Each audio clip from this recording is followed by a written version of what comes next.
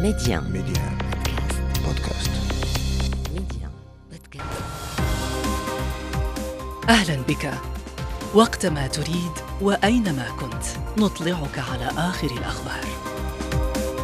محتوى إخباري يومي سريع دقيق ومختلف، كل ما يهمك في العالم بنقرة منه. أنا مجدولين بن شريف، وهذا أخبار كاست على ميديان بودكاست. مرحباً. أهم الأحداث في عناوين. الحرائق المدمرة تحصد أرواح 34 شخصاً في الجزائر، بينهم 10 عسكريين، وتستدعي استنفاراً في تونس بعد تجددها على مقربة من العاصمة. بعد أن اجتاحت منطقتنا ومناطق عدة من العالم في السنوات الأخيرة مخلفة أضراراً كبيرة، نتساءل هل بات بالإمكان التنبؤ بحرائق الغابات؟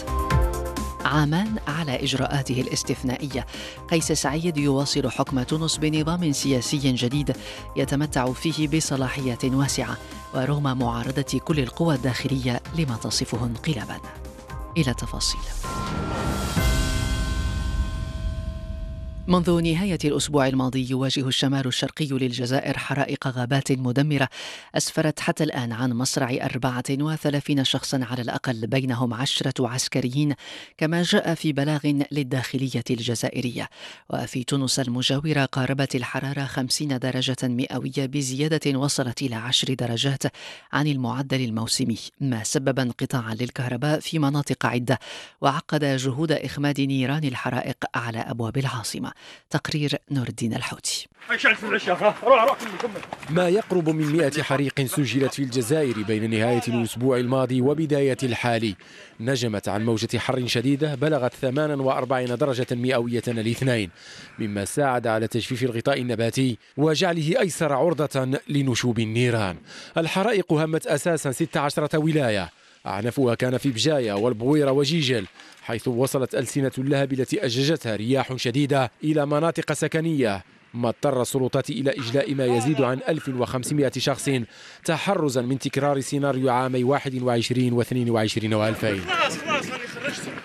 فيما تتواصل عملية التدخل التي عبئ لها نحو 8000 من رجال الحماية المدنية وأكثر من 5000 شاحنة مختلفة الأحجام مدعومة بوسائل إطفاء جوي، تظل حتى الآن قاصرة عن تطويق البؤر الرئيسية، علما أن الجزائر قدمت طلبية إلى روسيا لشراء 4 طائرات قاذفة للمياه لم تسلم حتى الآن. ما عندناش، الدنيا في خطر يا رئيس. الرئيس كتحرق يا رئيس المدينة كاع يا رئيس البلدية يتحرق ما عندناش. وأظهرت صور نشرتها وسائل إعلام محلية وصفحات على مواقع التواصل الاجتماعي حقولا ومناطق حرجية محترقة وسيارات متفحمة وواجهات محلات تحولت إلى رماد في قرى دمرت النيران كل ما فيها، كما دمرت مآوي سياحية وحاصرت أشخاصا أجانب.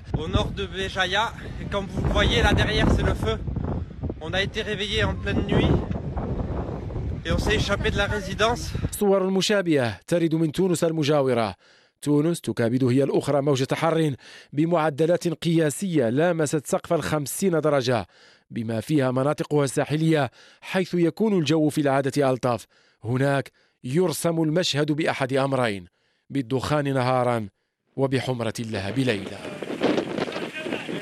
مع بداية موسم الحرائق يلاحظ أن حرائق الغابات وعلى مدى السنوات الأخيرة نمت في تواترها وشدتها في جميع أنحاء العالم، بما فيها المنطقة المتوسطية، بدليل موجات القيظ الجديدة التي تضرب أيضا كلا من اليونان وإيطاليا ومصر والمغرب ليس بمنأى عنها.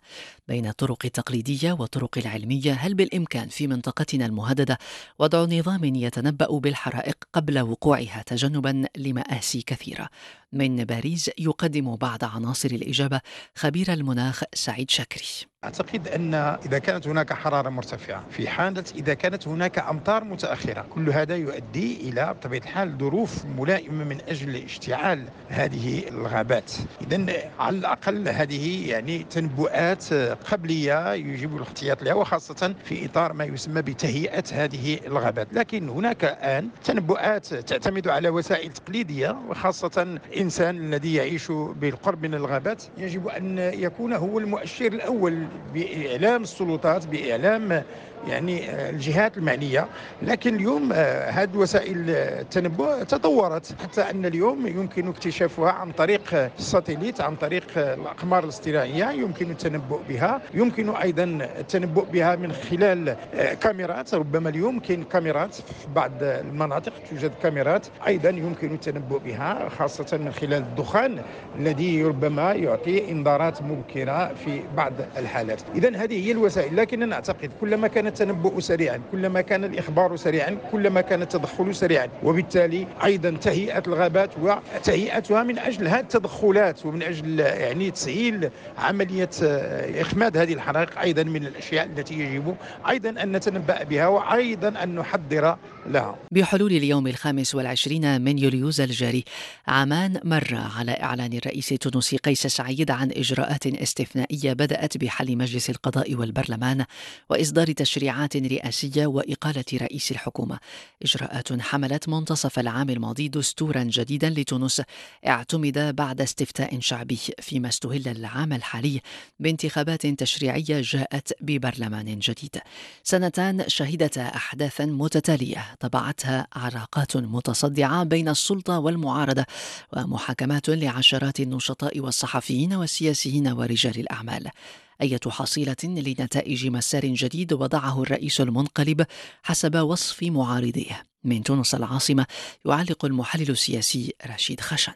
ما يمكن أن نقوله بعد عامين من حكم الرئيس قيس سعيد هو أن هناك اكتساحا للحريات وللمكاسب الديمقراطية، وأفضل مثال على ذلك هي قائمة السياسيين والحقوقيين ورجال الأعمال الذين وضعوا في السجن منذ 6 أشهر بلا تهمة واضحة إلى اليوم. المكسب الكبير الثاني الذي ناضلت أجيال من أجل تحقيقه سواء في عهد الرئيس الأول الحبيب بورقيبة ثم في عهد زين العابدين بن علي هو حرية الإعلام. اليوم وبعد 2 من حكم قيس سعيد تلقى الإعلام ضربة موجعة، فاليوم يمنع معلقون من الحديث في محطات إذاعية خاصة، وألغيت برامج سياسية أيضا من بعض القنوات الخاصة التلفزيونية، فضلا عن مراقبة الشبكة العنكبوتية.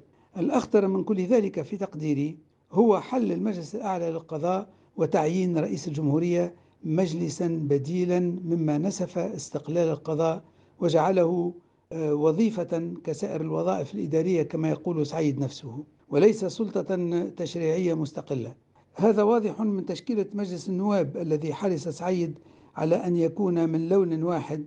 يأتي كل ذلك في ظل تفاقم الأزمات الاقتصادية والاجتماعية، إذ أن حجم البطالة وصل إلى 690 ألف عاطل عن العمل. ومن أزمة إلى أخرى في إسرائيل، رئيس الوزراء الإسرائيلي بنيامين نتنياهو دافع عن إقرار الكنيسة البرلمان لبند رئيس في خطة الإصلاح القضائية المثيرة للجدل التي وصفها بأنها ضرورية على الرغم من القلق الدولي والاحتجاجات الشعبية. المشرعون الإسرائيليون أقروا أمس ما يعرف بحجة المعقولية، وهي البند الأول في خطة الإصلاح من حيث الأهمية، تهدف إلى الحد من صلاحيات المحكمة العليا لإلغاء قرارات حكومية.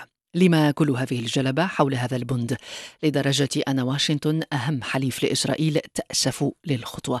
من تل أبيب المحلل السياسي المعقولية يقول بأنه لا يمكن لمحكمة العدل العليا أن تتدخل بقرارات سياسية تتخذها الحكومة أو بكل ما يتعلق بتعيين من قبل الحكومة. طبعا هذا القرار أثير غضب المعارضة، وهناك طلب لرئيس الدولة أن لا يوقع على هذا القرار، لأنه رئيس الدولة هو المخول على التوقيع بمثل قرارات من هذا القبيل. وهناك 6 التماسات التي قدمت إلى محكمة العدل العليا لهذا الموضوع. الالتماس قال أن هذا القانون هو غير معقول، بمعنى أنه لا يمكن تطبيق هذا القانون، لأن هذا القانون يضعف محكمة العدل العليا ويسمح للحكومة بتعيين كل ما تشاء أو كل ما تريده بتعيين وإقالة كل ما تريده. ولذلك هناك خيبة عمل كبيرة في المعارضة بهذا الموضوع. رئيس الوزراء في الخطاب الذي ألقاه ليلة أمس حاول تهدئة الخواطر، مؤكدا بأن من اليوم فصاعدا يريد أن كل سن قوانين سيتم بالتوافق مع المعارضة، مع العلم أن المعارضة التي هزمت يوم أمس في الكنيست رفضت أقوال رئيس الوزراء. الآن ستكون إجراء حساب بين المعارضة وبين الحكومة كيف يمكن التغلب على الشرخ الذي حدث في الشعب. قتل 3 فلسطينيين هذا الصباح برصاص الجيش الإسرائيلي في مدينة نابلس في الضفة الغربية. وفي تعليقها على العملية أدانت الرئاسة الفلسطينية ما وصفتها بجريمة حرب. جولة أخبار كاست انتهت. جولة أخبار كاست انتهت. أخبار كاست، اختيارك، اختر أن تشترك معنا.